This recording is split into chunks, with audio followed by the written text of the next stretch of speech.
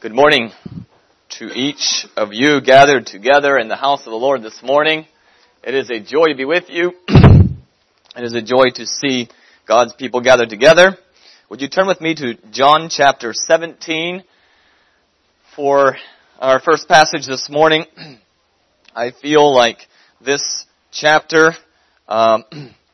is central to the message that I have on my heart. I feel is central to this theme. If I were to give a title, I would say the story of His glory. The story of His glory.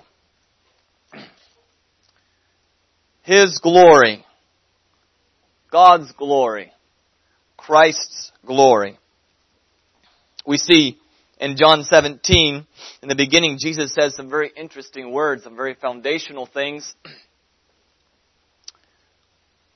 I'm going to read this testimony, this prayer that John has, parts of it, these first several verses, and then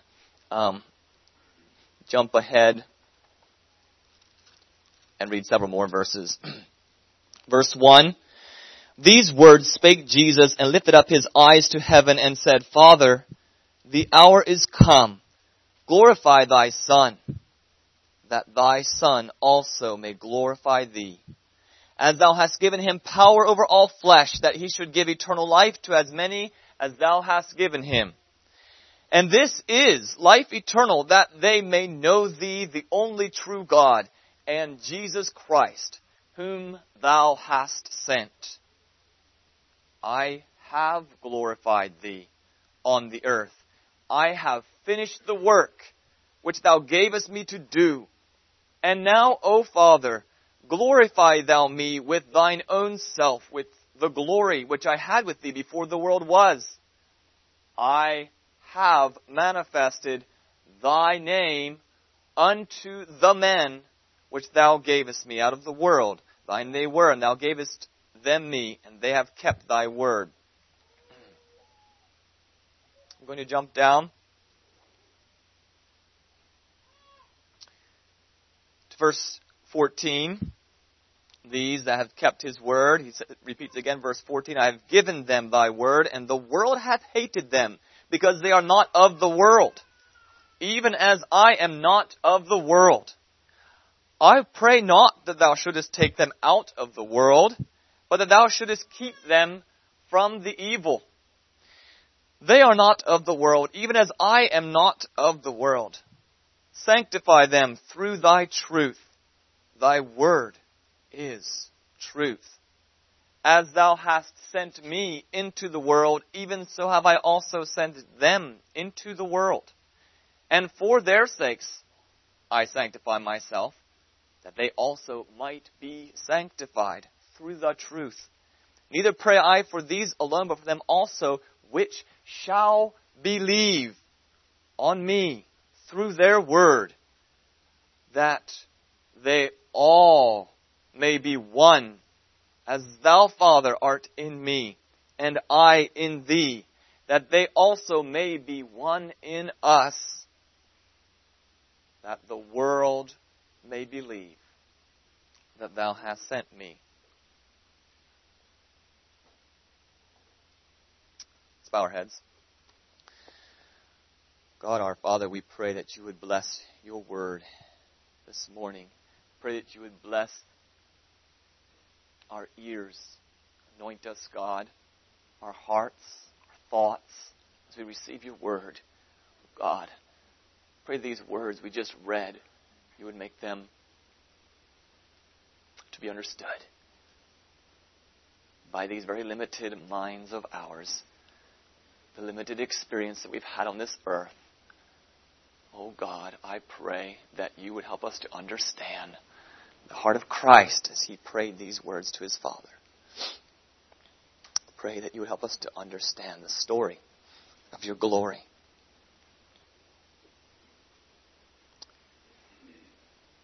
This morning, meet with your people. Pray that you would speak, God. Pray that no man would speak. Pray that I would not speak one word more, one word less. than that which you can effectively use in our hearts. In Jesus' name, amen.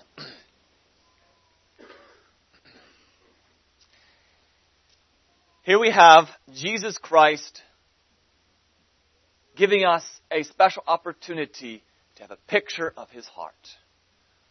We have our Lord, our King, our Savior, the one which we all agree all of history revolves around, the one which is the only one that was sent into this world and was born of a virgin, lived a perfect and sinless life, God in the flesh, the only God-man that ever lived on this earth.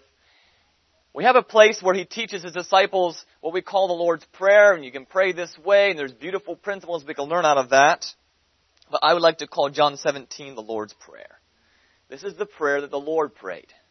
And this is the Lord's Prayer perhaps in a deeper sense than what we often call the Lord's Prayer, and what He taught us to pray.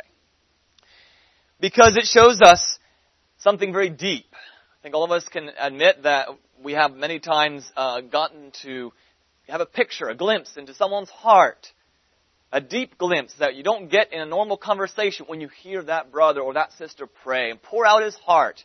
And he forgets about anything and everyone around him, and he prays. And he pours out his heart, and the deepest struggles, the deepest desires, longings, passions comes out in that closest relationship between that person and his Father in heaven. And so that is how we see it here with Jesus. And it's a very special opportunity, special view of Christ. There's three things that come out in this passage. There's many more things, perhaps, but I see three main things, three themes, and many subpoints under these themes. But there's three themes that come out in this passage, and they're a bit progressive, so I'd just like to point them out to you. They are progressive, and I believe also intertwined. I believe they're also interdependent. I believe that each one, as you understand it's one aspect. It helps you to understand and believe and practice the other two. There's three themes. First one has to do with sanctification. Personal sanctification. The second has to do with unification. And the third has to do with glorification. Glorification. God being glorified by all peoples on the earth. There is one of my greatest desires as I associate with God's people is to somehow help us all to get these three principles intertwined, see how that they seamlessly flow together. Because of that, I'm not sure if you've noticed, I have not preached a sermon on missions in this church all of this year. Even if I recall correctly, 3 years ago when I was around for a few months, although I've shared reports and some details and so on as far as what God has us involved with in Tanzania, but I have not preached a sermon on mission and say, God is calling you to go into all the world. I have not even preached from the passages of the scripture that tells us God's heart for all the world. Do you know why that is?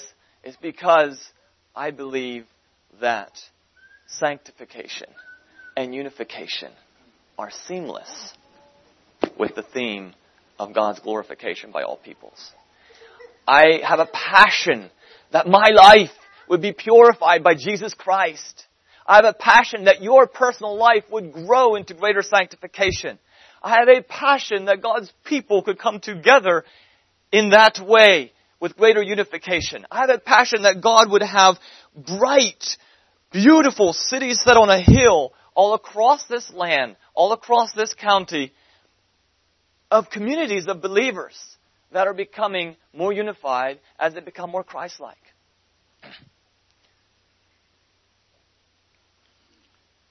Without those things in place, it is actually quite ridiculous to imagine that we would go into all the world.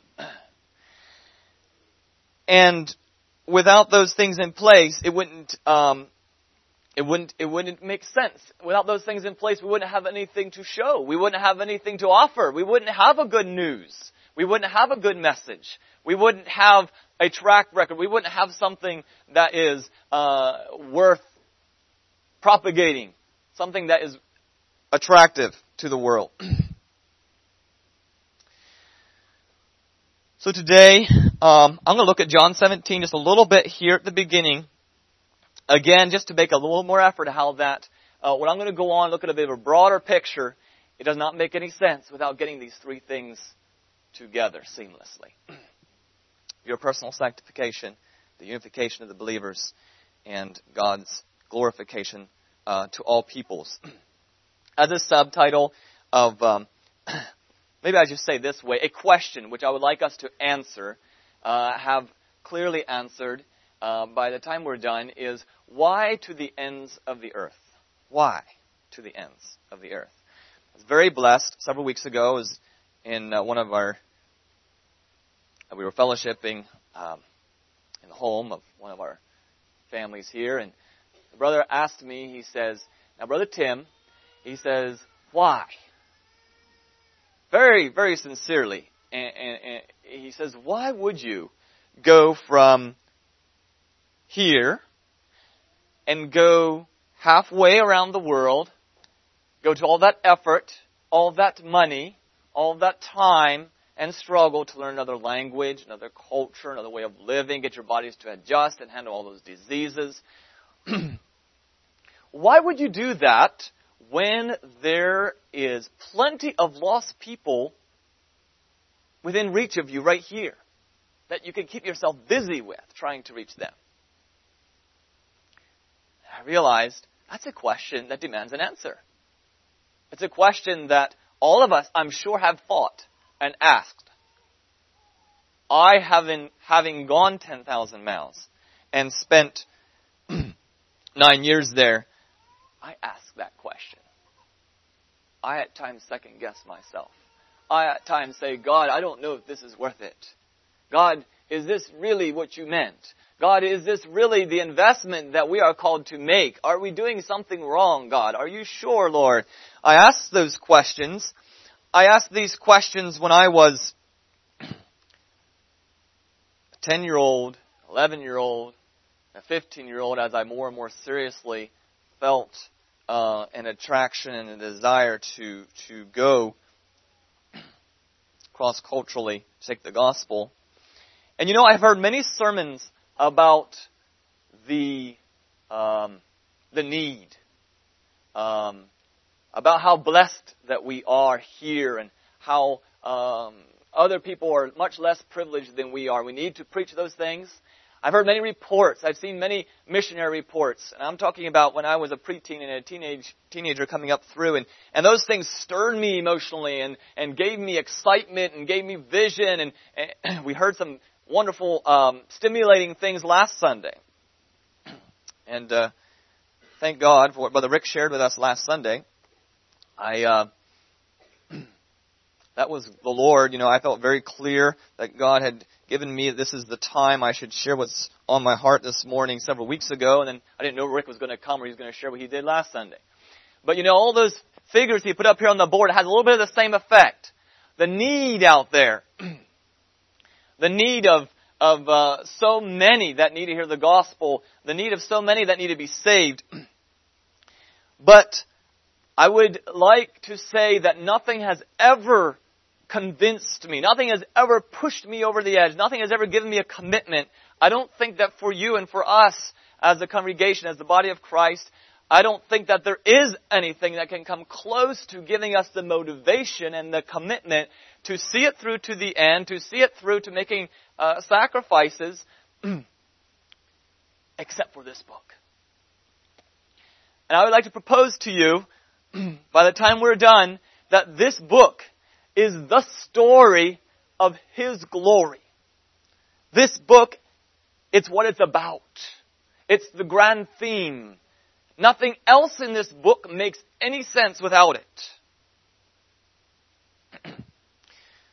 Also, as reflecting on what Rick shared last Sunday and how it's similar or different from what my burden is, By the time we're done, I would like us to not so much focus on those who need to yet be saved. And how that they are 3,500 more than my one in this 3,500 village, as he described last week. Am I right? 53, 35, 3,500?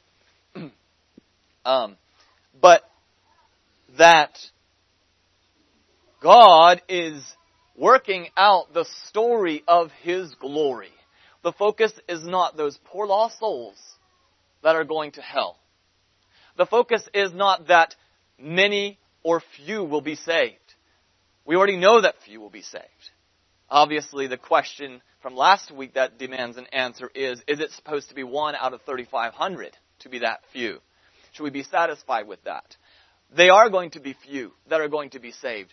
But what is very clear from Scripture is that all are to hear. That's the difference. And I'd like to put a little bit of focus on that today and get some deeper reason for that from the Scripture. So let's look a bit more here at John 17. The story of His glory. Interestingly, Jesus starts out with the foundation of glory, to glorify. And He talks about how that the hour is come for Himself as the Son to be glorified. But you know what He says? He says, glorify me so that your Son can glorify you. Father, it's my hour to be glorified, to be lifted up on the cross, to die, and to rise again, rightfully, as God, to be glorified. But even as God, even within the Godhead, we have Jesus saying, it's so that you, the Father, God, will be glorified.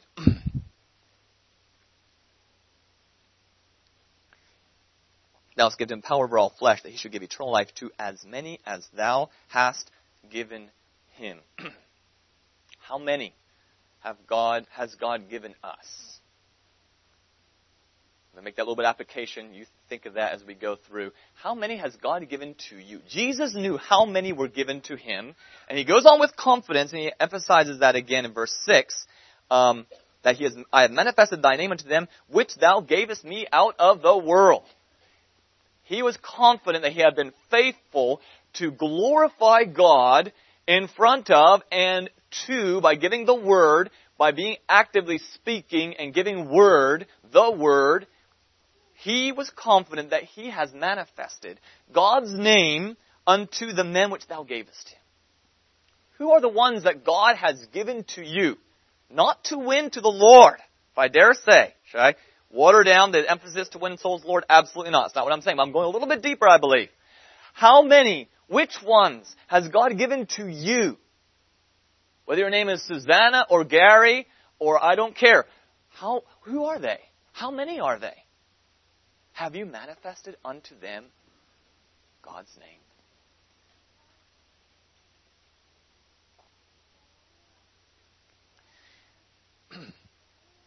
Jesus says, verse 4, I have glorified Thee on the earth. I have finished the work which Thou gavest to me to do. This is two statements that come together. One, I don't believe it's possible without the other. Without having finished the work that that you have sent me to do, I have not glorified you. That's what he's saying. He's saying, but I have finished the work, and that means that I have glorified you on this earth. Jesus, at the end of his life, was able to say that.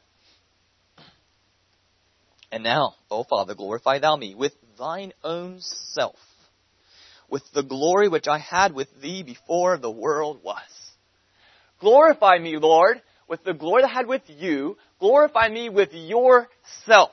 Now, if you would go out onto the streets of New York City and you would go praying, God, glorify me in front of all these throngs of people, would that be self-elevating? Would that be prideful? Well, I think the question that determines if that would be prideful or not would be, why are you saying that? And How do you expect that to happen? Jesus said, glorify me with your own self. To the extent that Jesus lifted up, that God himself is seen in your life, that cannot be wrong to say, God, glorify me with your glory. Because, see, then we become a reflection. And we don't end up absorbing anything of our own good or merit or qualities of our own, but it's himself. I have manifested thy name unto them which thou gavest me out of the world. We're going to come back to that and look at that just a little bit deeper. But let's jump down now to verse 14. I have given them thy word. He's talking about these that have believed. He's been faithful to give his word so that they do believe. And when they have believed, he has given his word. Two different levels of teaching. Also, disciples who have already been born again, they need to be given the word and to be taught. The world has hated them because they are not of the world, even as I am not of the world. If you ever wonder why there's not persecution in your life, read this verse a few times. I pray not that thou shouldest take them out of the world, but that thou shouldest keep them from the evil. Jesus could have asked the Father right here, say, okay, God, I came, I've preached to the world, I've shown them the truth, I've pointed them to the Father, and Jesus could have said, those who believed, they're going to be your church, God, they're the ones that are going to be with you in heaven forever, and glorifying you and singing around your throne. And in a sense, we could have, he could have acceptably done that, but he did not do that. He says, I do not pray that you take them out of the world. These that believe, they're in the world. I do not pray that you take them out of the world, but that thou shouldest keep them from the evil. So there comes the first one, sanctification. I pray that these people who have your Spirit inside of them, that they will continue in this filthy, wicked, influencing world, kept from those things. Kept from the evil. Glorify your name, Lord, through their continual, ongoing sanctification, becoming holy, becoming more pure, becoming more like you. Glorify your name, God. That's part of the story of His glory. They are not of the world. Praise the Lord, He says confidently, even as I am not of the world. You can be as assured of your salvation and confident in your walk with God and and the place that you're going when you die as you can join in with Christ and say, I am not of the world. Just as Christ said, I am not of the world. So you can say, I am not of the world. If you can't confidently say I'm not of the world, then my heart's not going after the world. You have right to question your salvation. You have right to have these dark feelings and these discouragements and you have right to struggle in your Christian life. But Jesus said, they are not of the world. These people that are surely mine, they are not of the world, even as I am not of the world. And even if you do have that confidence walk with God, still, for all of us, there is a ongoing sanctification. Sanctify them through thy truth. Through the truth. The unwavering truth of the Word of God. The sanctification. It all comes into context in the story of His glory.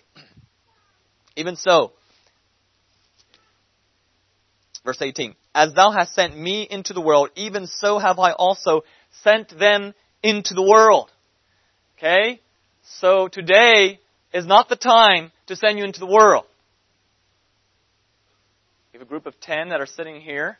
We're going to be leaving tomorrow to go to Tanzania. Okay, this is not the time to have a commission and send them into the world. Alright? Today is not the time to start a new mission.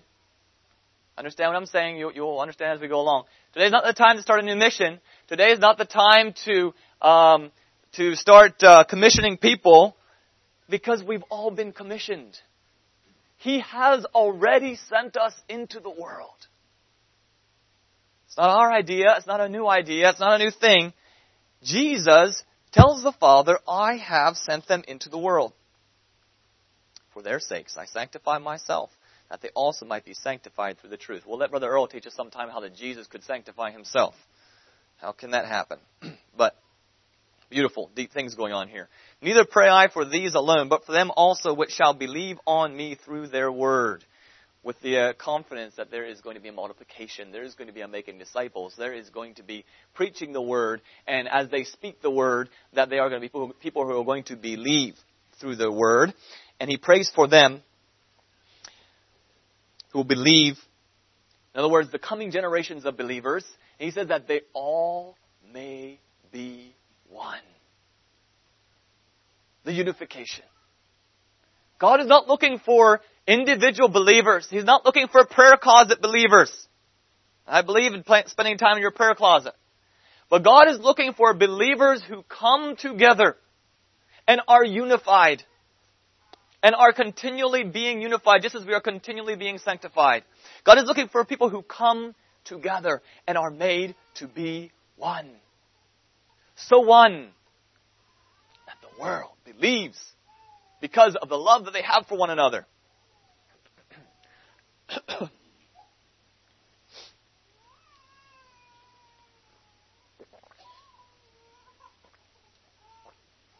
So one, because they're all focused on the glorification of Jesus Christ. So one, because each person views that the story, the narrative of his life is just one little thread in the grand narrative that God has started since before the foundations of the world.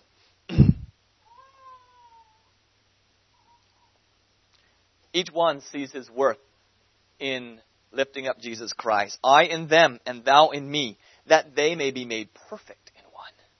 See, as much as I'm in Christ, that is how much this idea of our perfection, our community, is made perfect in one. So that he doesn't stop there. See, quick succession, he gives the three themes intertwined together in one sentence, one verse, that the world may know that thou hast sent me. Beloved, does the world know that God has sent the Son into the world? And hast loved them as thou hast loved me. Do they know that? We don't know how many are going to be saved. We don't know how many are going to respond and follow and believe. But the reason that God didn't take us out of the world, first we saw Jesus say, so that they can be sanctified. And then we saw how that the reason that we're still here is so that we can be unified. But the reason also that we are still in this world is because the world has not yet known.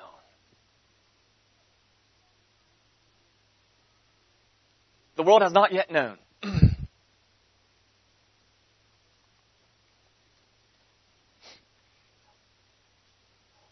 think we'll stop there, John 17 for right now. But if we look at these things of God's glory, God's grand narrative, God's grand purpose to display His glory to all the earth. I think we can come up with some definitions for a lot of things we grapple with. We can come up with a type of definition. For example, for materialism.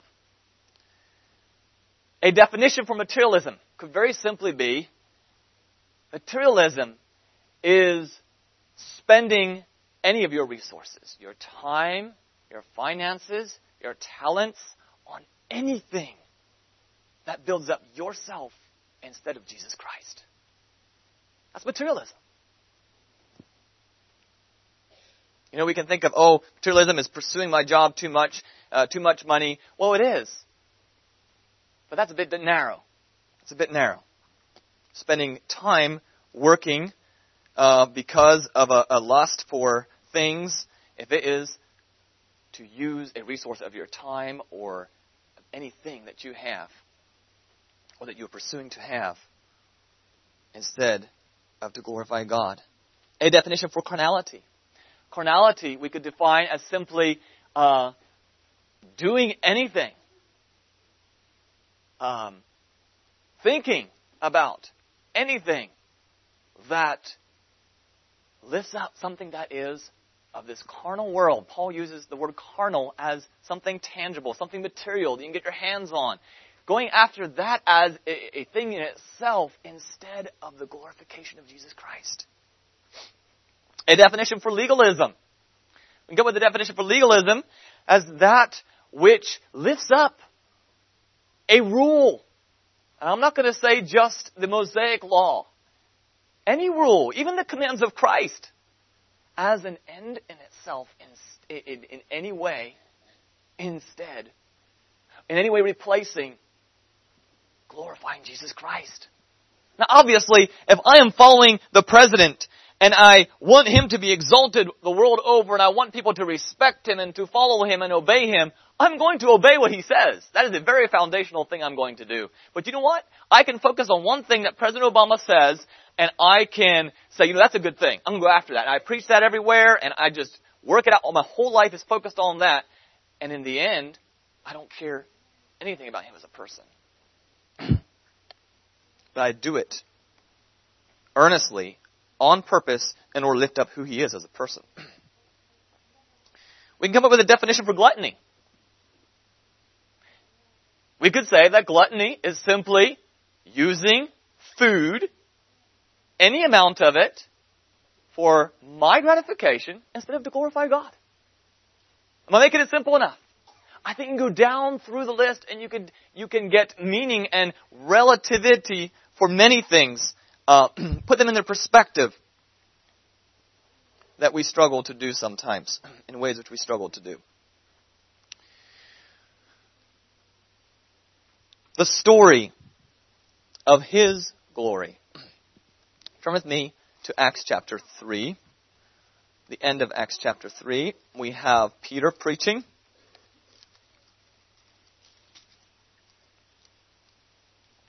In response to having healed the lame man in the temple, and the people were amazed, and he had a crowd, and he was preaching to them about how they crucified Christ, perhaps ignorantly, and he talks to them about Moses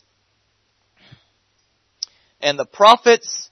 And verse 24 we're going to break in. He says, "Yea, and all the prophets from Samuel and those that follow after, as many as have spoken, have likewise foretold of these days." This time when God pours out his Spirit and he redeems his people, and salvation is clearly known, and God's people come together in unification. And these days where the gospel goes forth, just as we have reiterated there again in Acts chapter 1, Jerusalem, Judea, and Samaria, and to uttermost parts of the earth.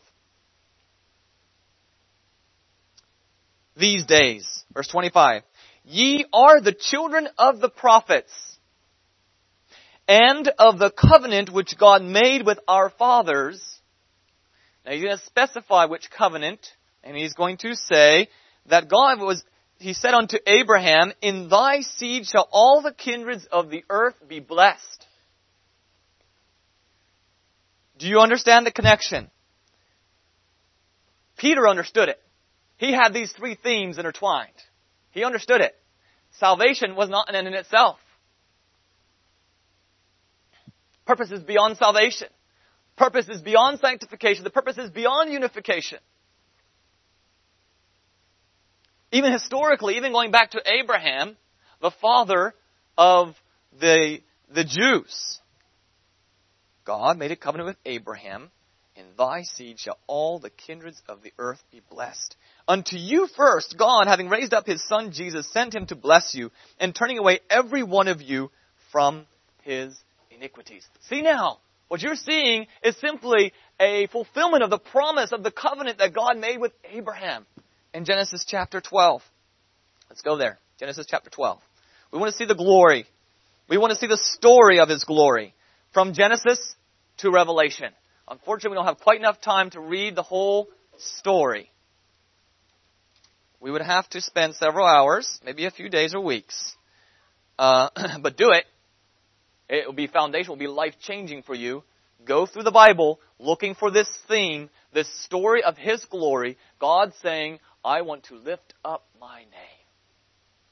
And he specifies, you will find time and time and time again, not just lift up my name to an individual or to a local group that gathers together, but to lift up my name to all of the families and kindreds of the earth. Don't miss the opportunity. One of the most life-changing things I ever did. Go through the Bible. If you read through the Bible in a year, take a highlighter. Do different themes, but one time, go through the Bible and then look for this theme and highlight all those verses that talk about God saying, "I want to lift up my glory. Or one of his prophets pointing to the purpose of his glory. Or things that God did and things that happened that clearly was to lift up his glory. To glorify God, particularly in front of all the families of the earth. Genesis chapter 12. Lord God said unto Abram, Get thee out of thy country, from thy kindred, and from thy father's house, unto a land that I will shew thee. And I will make of thee a great nation, and I will bless thee, and make thy name great. Thou shalt be a blessing. Sound a little bit similar to Jesus saying, glorify me so I can glorify you. Abraham didn't ask for it, but God offered it to him. He says, I'm going to make your name great. Make you a great nation. I'm going to bless you. And you're going to be a blessing. Verse 3, And I will bless them that bless thee, and curse him that curseth thee. This is what God is going for. Look at the reason. Look at the result. And in thee shall all families of the earth be blessed. Now, Abraham did not visit every family of the earth, even every clan, even every language group. But through Abraham, through his seed, through the people that had that vision burning on their hearts, you see, God reached and still desires to reach all of the families of the earth. It's not going to happen through someone who says, I'm so glad God saved me. It's not going to happen through someone who says, I'm so glad God gave us a wonderful fellowship. If it stops there. It's going to happen for those who have been born again, experience the blessing of Jesus Christ, which was in everything. Obviously, He is the center of this blessing, of this glorification. It all happens through Jesus Christ. Literally, through Abraham's physical seed, Jesus was physically born into this world. And so, it's possible for all the families of the earth to be blessed. It has been provided for through Jesus Christ. But even though it's been provided for, it is not realized without individuals, and then God's people unified together, having that burning vision of these three principles to take God's name to all the families of the earth. It won't happen otherwise. It won't happen. It has been said that we could look at these verses as the top line and bottom line. Some of you businessmen, you know what we're talking about. We're talking about the bottom line. You know what your goal is. You know what the purpose is. You've got to have that bottom line hold out. Those figures, the bottom line is what counts. It's not how much money comes in, but it depends on what your expenditures are, and it depends on how much you have to invest, how long of a time, all these different things to get your return. Then you look at that bottom line. You want to see that grow. You don't want to see it to go the wrong direction. The bottom line is the result. It is the fruit. It is the profit. Here we have the bottom line is that in thee shall all families of the earth be blessed. And so if we're looking at it this way, what would we call the top line? I'd like to propose that the top line is that you're blessed. Is that right? You're blessed. You've been blessed on purpose. God made it very clear to Abraham, I'm going to bless you on purpose. I'm going to bless you. I'm going to make of you a great nation. I'm going to make you famous. I'm going to make you so renowned that many different nations will trace their lineage back to you. And even today, even though we don't physically, by Abraham's seed, trace our lineage back to Abraham, Paul very clearly teaches us we are a branch grafted in. We trace our lineage back to Abraham. Our faith, we trace back to Abraham, do we not? And that's amazing. He was blessed, but he was blessed with a purpose. He was blessed with a purpose beyond his own blessing, beyond his own personal salvation, beyond even his own people, the people of Israel. He was blessed. That's the top line. And there again, we can put you on a guilt trip. It's good, necessary. Pick up the little book, the little pamphlet. What was Gary Miller's little pamphlet? The Global Wall just came out. What was the one before that? The Global Village, yes. You can pick up these things. You get the statistics. I'm not going to give them to you today. You are blessed in every way, physically. We can talk about every category. You are in the world's minority. Putting aside wealth, even just the fact that you have a road to go on. You don't have to buy a $40,000 vehicle to have a dependable one. You can buy a $5,000 vehicle. Some of us debate that, but you can buy you can buy a cheap vehicle and you can be dependable. You can go across the United States. We have infrastructure. We have education. You can get education readily, cheaply, all kinds of different ways. Online, homeschooling, sending your children to... I counted them up this summer. I drove down the road and I realized that within a few mile radius, maybe it was 3 or 4, I went past half a dozen Mennonite private schools within reach from our house. We're blessed. We have liberties. We have tools. We have communication. We have health. That's why I'm in America right now. Even within our nation, we're shocked at so many different unique treatments and possibilities that we have within 15, 30 minutes from driving from our house. People we often meet there driving 2, 3, 4 hours from different parts of Tanzania. Of Pennsylvania. Yeah, it's about the same to me. And we're blessed, particularly in this little corner of this country. We have options. We have the gospel. Just like I said, several different Mennonite schools. You probably do about the same as several different Mennonite churches. Within several miles from my house, you can drive and go past. We have options down to the details. We're blessed with the gospel. We're blessed simply because we have a Bible written in our language. We're so blessed. That's the top line. And if I can somehow help you to understand this principle, I'm not saying those things. And I think we should be careful when we look at the statistics.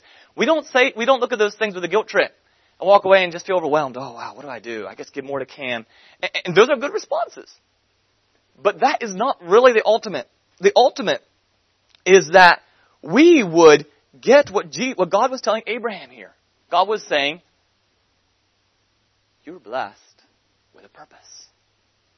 The whole reason you're even alive today and on this world, there's a Christian like you alive. It's because you are to be a blessing. And God saw it right, not just to say, be a blessing to someone today. But we need to break it down to today and here and now, and in my neighborhood, in our church, and what God has opportunity before me now. But especially if we broaden it out to our congregation and other congregations that we do and should and will work with. The broader we go, the broader our scope needs to be of God's purpose. Does that make sense? The broader our scope can be. In other words, I can be involved, because I'm involved in blessing this church, and this church is reaching to Lebanon City or to Pottsville or to any other place, then I have contributed, even though maybe I have never gone to that place. I'm a part, and I have a vision. It's important for me to have a vision for the many different things. You have a brother in the church who has opportunities in the business world to reach out and to share the word of Christ. I feel meaning there, and I have a vision for that like I wouldn't have otherwise, because we're a part of a group. That's a beautiful thing of the body of Christ. So, I was going to say, is that God saw fit to put within the scope of the vision here, this bottom line purpose, the fruit, the result that comes from that top line blessing, is that all the families of the earth. He says, in these shall all the families of the earth be blessed. You see? It's not just that you're going to have just your neighborhood. But it's going to be all the families. We need to find meaning in that in practical ways. How can we take these blessings to all of the families of the earth? Abraham himself didn't personally go to all the families. Jesus himself didn't personally go to all of the families. God doesn't expect you to. But God expects you to have that vision burning in your heart. It's going to impact even the little opportunities you have. It's going to impact your perspective. It's going to make a difference. When someone comes to you as a father and says, I think your son should take this opportunity to go to Tanzania for 2 years. It doesn't mean that everyone's going to say, yes, I think so too. Some are going to say, well, God has clearly shown us to use His blessing in this way. Praise the Lord. But it's going to make a difference. It's going to make a difference. It's going to make a difference when someone says, let's go to Walmart and pass out tracts. It's going to make a difference when you're a mom and you're thinking about who you're going to invite for a meal. It's going to make a difference.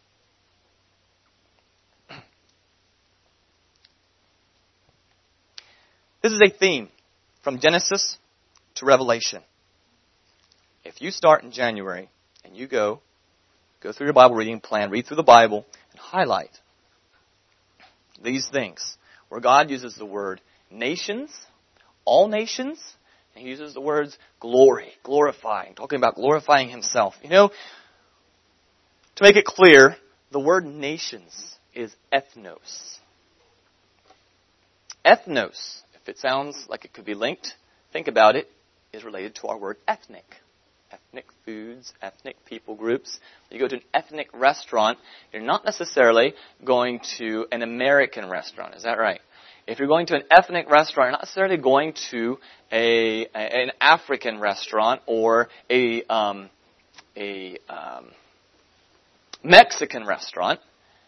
But, you know, ethnos goes right down to even a particular tribe, a particular people group. Restaurants is still not a real good picture for us. But today, statistics have it that there is 6,510 language groups. And there's other ways to define separated, distinct cultural groups, ethnic groups. So the number could be even higher than that, but at least by language. So God is saying all these families of the earth, it's at least 6,000, maybe 7,000, some figures much higher, groups in this world today. Turn to Exodus quickly with me. Exodus 9.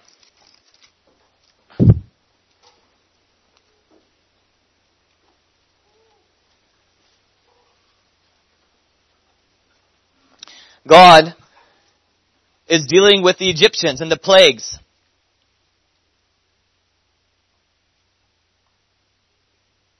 And as He's dealing with them, look at what He says. I'm going to break in verse 13. The Lord said unto Moses, Rise up early in the morning and stand before Pharaoh and say unto him, Thus saith the Lord God of the Hebrews, Let my people go, that they may serve me. For I will at this time send all my plagues upon thine heart, and upon thy servants, and upon thy people. What's His reason? That thou mayest know that there is none like me in all the earth. I've read, others have researched, that each of the plagues was particularly targeted against different gods of the Egyptians.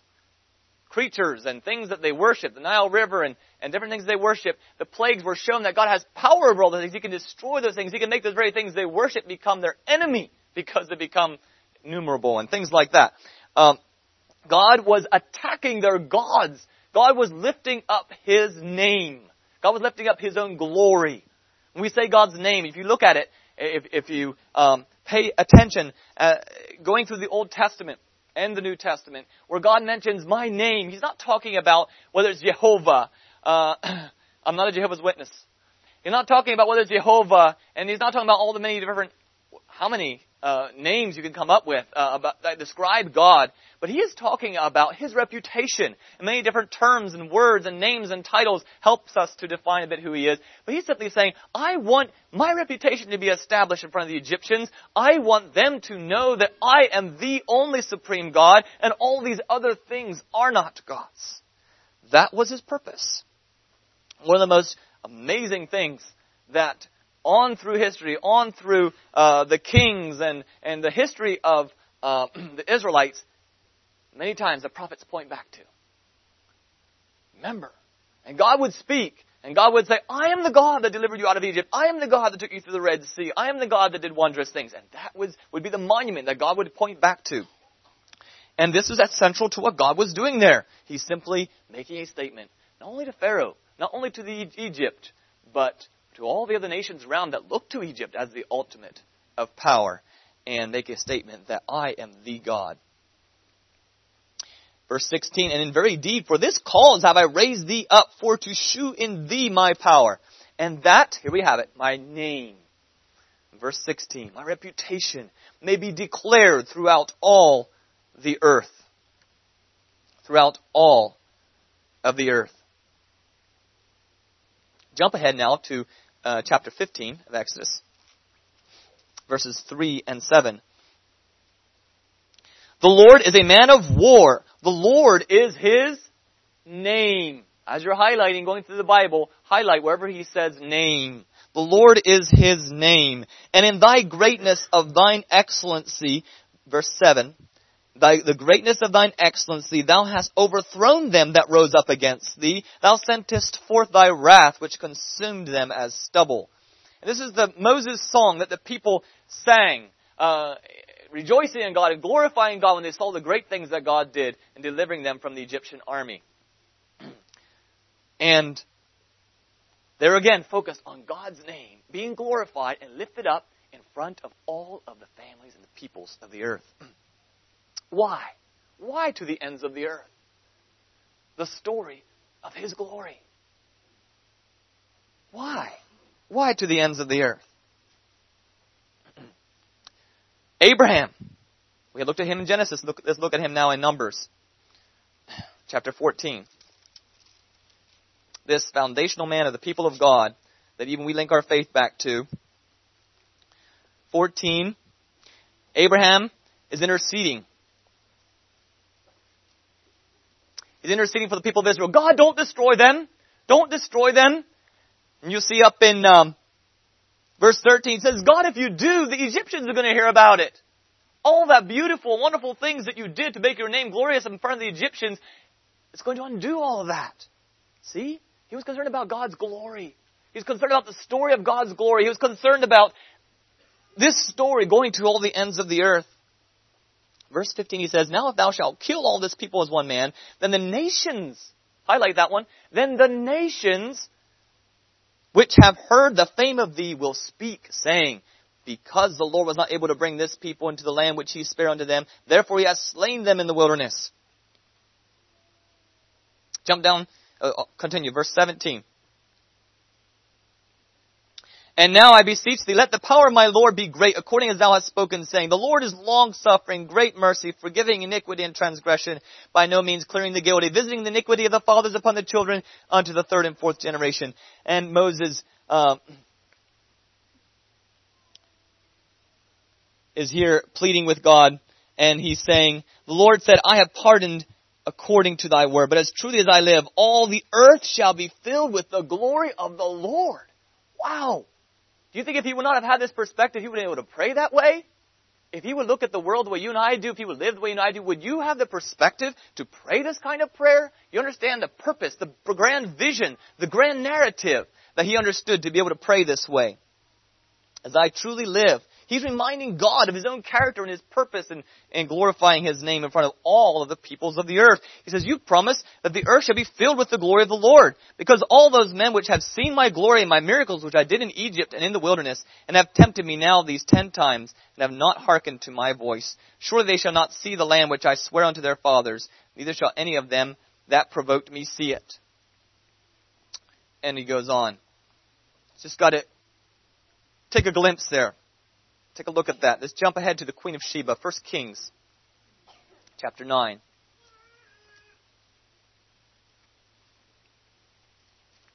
Verse 25.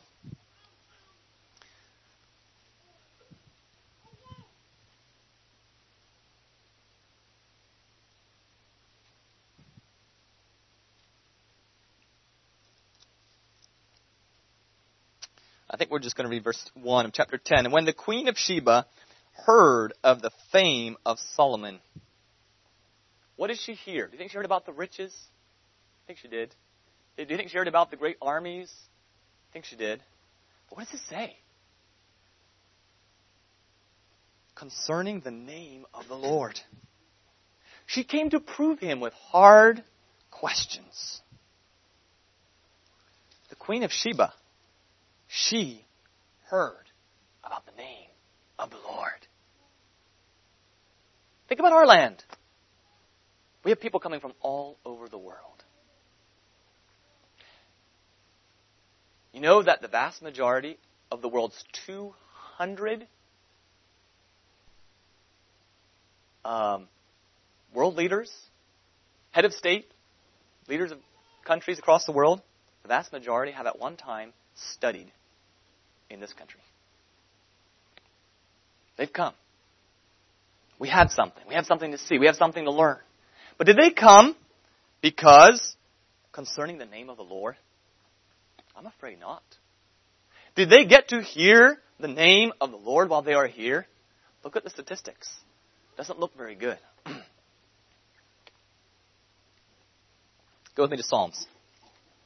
Psalm 66. I'm just going to read these. I'm not going to comment much. Psalms is full. David was a man after God's own heart. David had, I think, amazingly, the New Testament, while he was still in the Old Testament era. Something about him, he connected with God. And when you get close to God, you hear what God's thinking, what He's feeling, and what He's saying. And he caught this heartbeat from God. And so the Psalms are full of David talking about God's name and declaring God's glory to all the peoples of the earth. Starting in verse 1, Psalm 66, make a joyful noise unto God, all ye lands. Did David go to all the lands? No. But this passion came bursting out as he praised the Lord. Sing forth the honor of His name. Make His praise glorious. Say unto God, how terrible art thou in thy works. Through the greatness of thy power shall thine enemies submit themselves unto thee. All the earth shall worship thee, and shall sing unto thee. They shall sing to thy reputation. They shall sing because of they know the essence of who you are. Sing to thy name. Selah. Jump down to Psalm 67. God be merciful unto us, and bless us, and cause His face to shine upon us. Beautiful things, right things to pray, that thy way may be known upon earth. Are we quick to just put those things together, or do we separate those things? You know, our prayers of sanctification can be selfish prayers. And thus we're feeding the very arch enemy of our lives. But here they're beautifully wed together. Thy saving health among all nations. Let the people praise thee, O God. Let all the people praise thee. Oh, let the nations be glad and sing for joy. All of these 6,000, 7,000 people groups across this world. For thou shalt judge the people righteously and govern the nations upon earth. Selah. Let the people praise thee, O God. Let all the people praise thee. Then shall the earth yield her increase. See, the bottom line, the prophet. And God, even our own God, shall bless us. God shall bless us, and all the ends of the earth shall fear Him. Wow. All of the ends of the earth shall fear Him. Psalm 138, 4-5.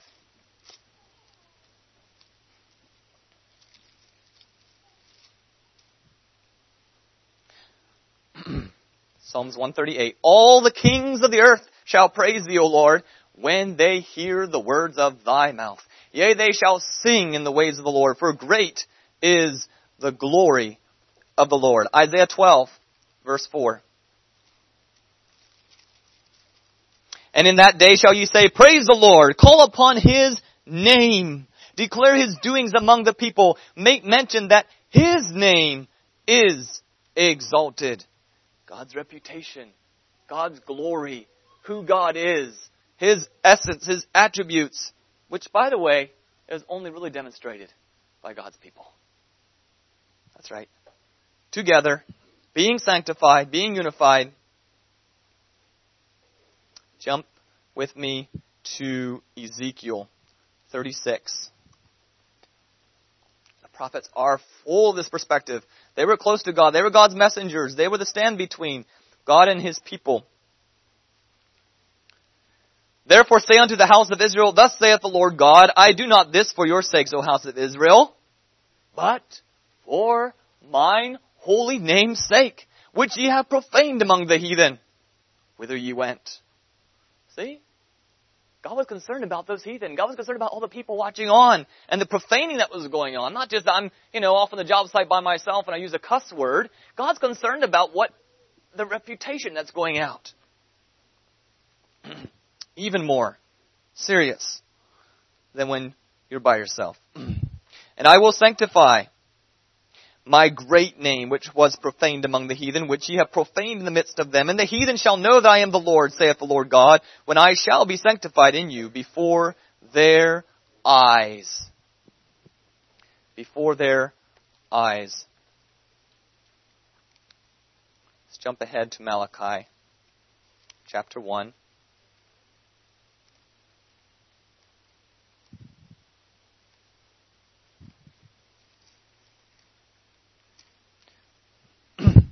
Verse 11.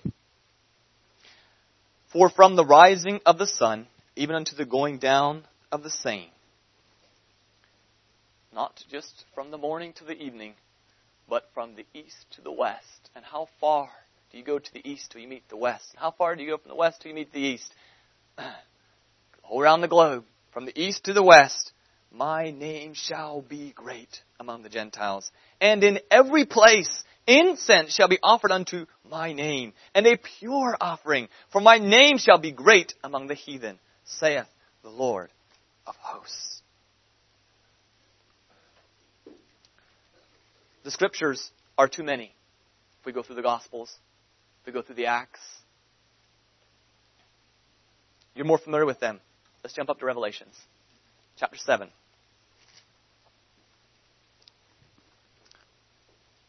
Revelations. This is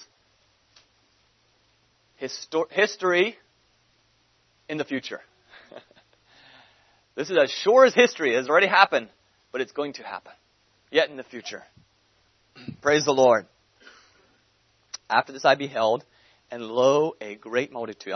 Verse 9. Revelation 7, verse 9. A great multitude which no man could number, of all nations. To make it clear, he's talking about all clans, all kindreds, all people, all tongues, all languages, stood before the throne and before the Lamb, clothed with white robes and palms in their hands, and cried with a loud voice, saying, Salvation to our God, which sitteth upon the throne, and unto the Lamb. That's the picture. That's what we have to look forward to. That's why you and I are still on this earth, because that cannot yet be realized. God is still waiting for us. God's still waiting for His people to be sanctified personally, to be unified into working, loving, beautiful, exemplary, attractive bodies of Christ, making up the body of Christ, so that God can be glorified. On this level, with this kind of diversity, coming together with this kind of unity around the throne of God. There's something very special to God about diversity. And think about that when you think about church even. Something very special about diversity.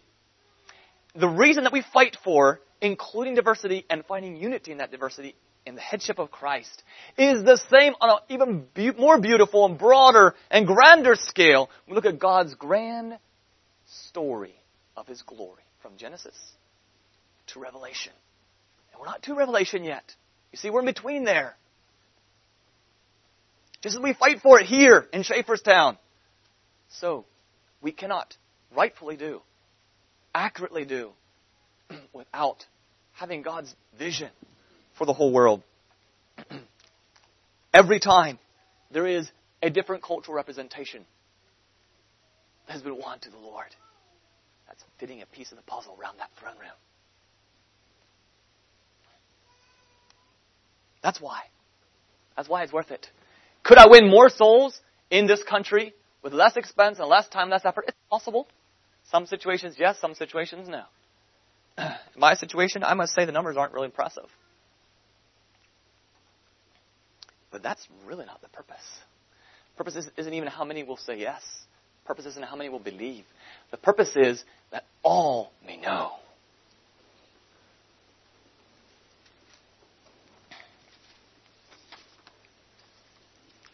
So all of you young ladies, all of you mothers, young boys, too young to go, old fathers, too established in your business to go, too needed by the church and the pillar that you are in the church to go, so you're left off the hook. It's just us 20 to 30-year-olds. I'll give you a few statistics as we close. You answer that question, if that's really true. If there's nothing that you can do, that if there is anything that in your life can make a difference, that you would do different as you grow with this perspective.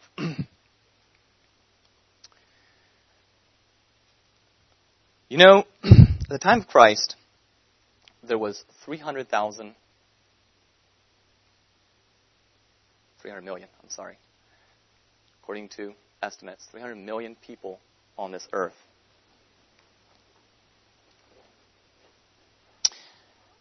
Today, there are 7.3 billion people. 67% of those have never even heard about Jesus. Over half of the people in our world today, less than 1/100th of that figure, have ever heard the truth about what Jesus taught. You may know some things about Jesus through some form of Christianity somewhere close by, but never really heard the attractiveness of what Jesus taught. Even at 67%, we have more than 16,000 times the number of people today that need to be reached than those that needed to be reached when Jesus was on the earth and He gave the Great Commission. We have more than 16,000 times that number of people that need to be reached. So, when Jesus said, "Go into all the world, teach all nations," the job has gotten bigger with this 2,000 years of history of the people of God. It hasn't gotten smaller. So maybe the question is no longer, why would we go to all the effort and sacrifice? Maybe the question is, why wouldn't we? Have we failed? Have we been unfaithful? That with all the believers in the world today, still the figures are that way.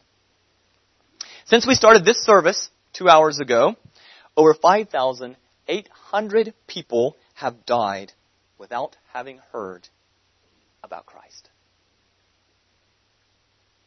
These 2 hours we've enjoyed this fellowship today.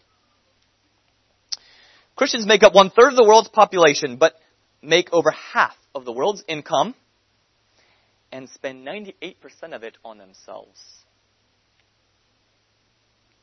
Over half of the world's unreached people groups live in countries closed to U.S. missionaries. Okay? So should we go? Jesus said go. There was something mobile, something forward acting, physically moving about that. But Jesus also, He used a Queen of Sheba. He used that. He used the people who looked on when He did it in Egypt. And Jesus does, God does want to, He wants to get into those places where missionaries cannot easily get into. And there's many of them. Over half of the world's unreached people groups live in countries closed to U.S. missionaries. And this is where I think we can all find something relative. 157,500. There's many more international students. But of all the international students that come to the United States, 157,500 are international students that come to the U.S. every single year from these countries that prohibit Christian missionaries. The Queen of Sheba has come to us. 90% of those 157,500 international students, you can't go to their country, but they've come to you. 90% of these are never reached with the gospel. 80% of them have never even once been invited into a Christian's home for a meal. Maybe this year, young man, you could consider finding 10, maybe 2 that you would go and speak with about Jesus Christ. They at least won't be on that statistic of those who have never heard. I'm not going to say they're going to believe. I'm not going to say go make a convert. Speak to them about Jesus Christ. Maybe of those 10, you can convince 2 or 3 or 4 to come home to mom's supper table for a meal. And maybe your dad can explain a little deeper about Jesus Christ. I think that's within grasp. If you were left floundering last week, I think that's within grasp. May God bless you all.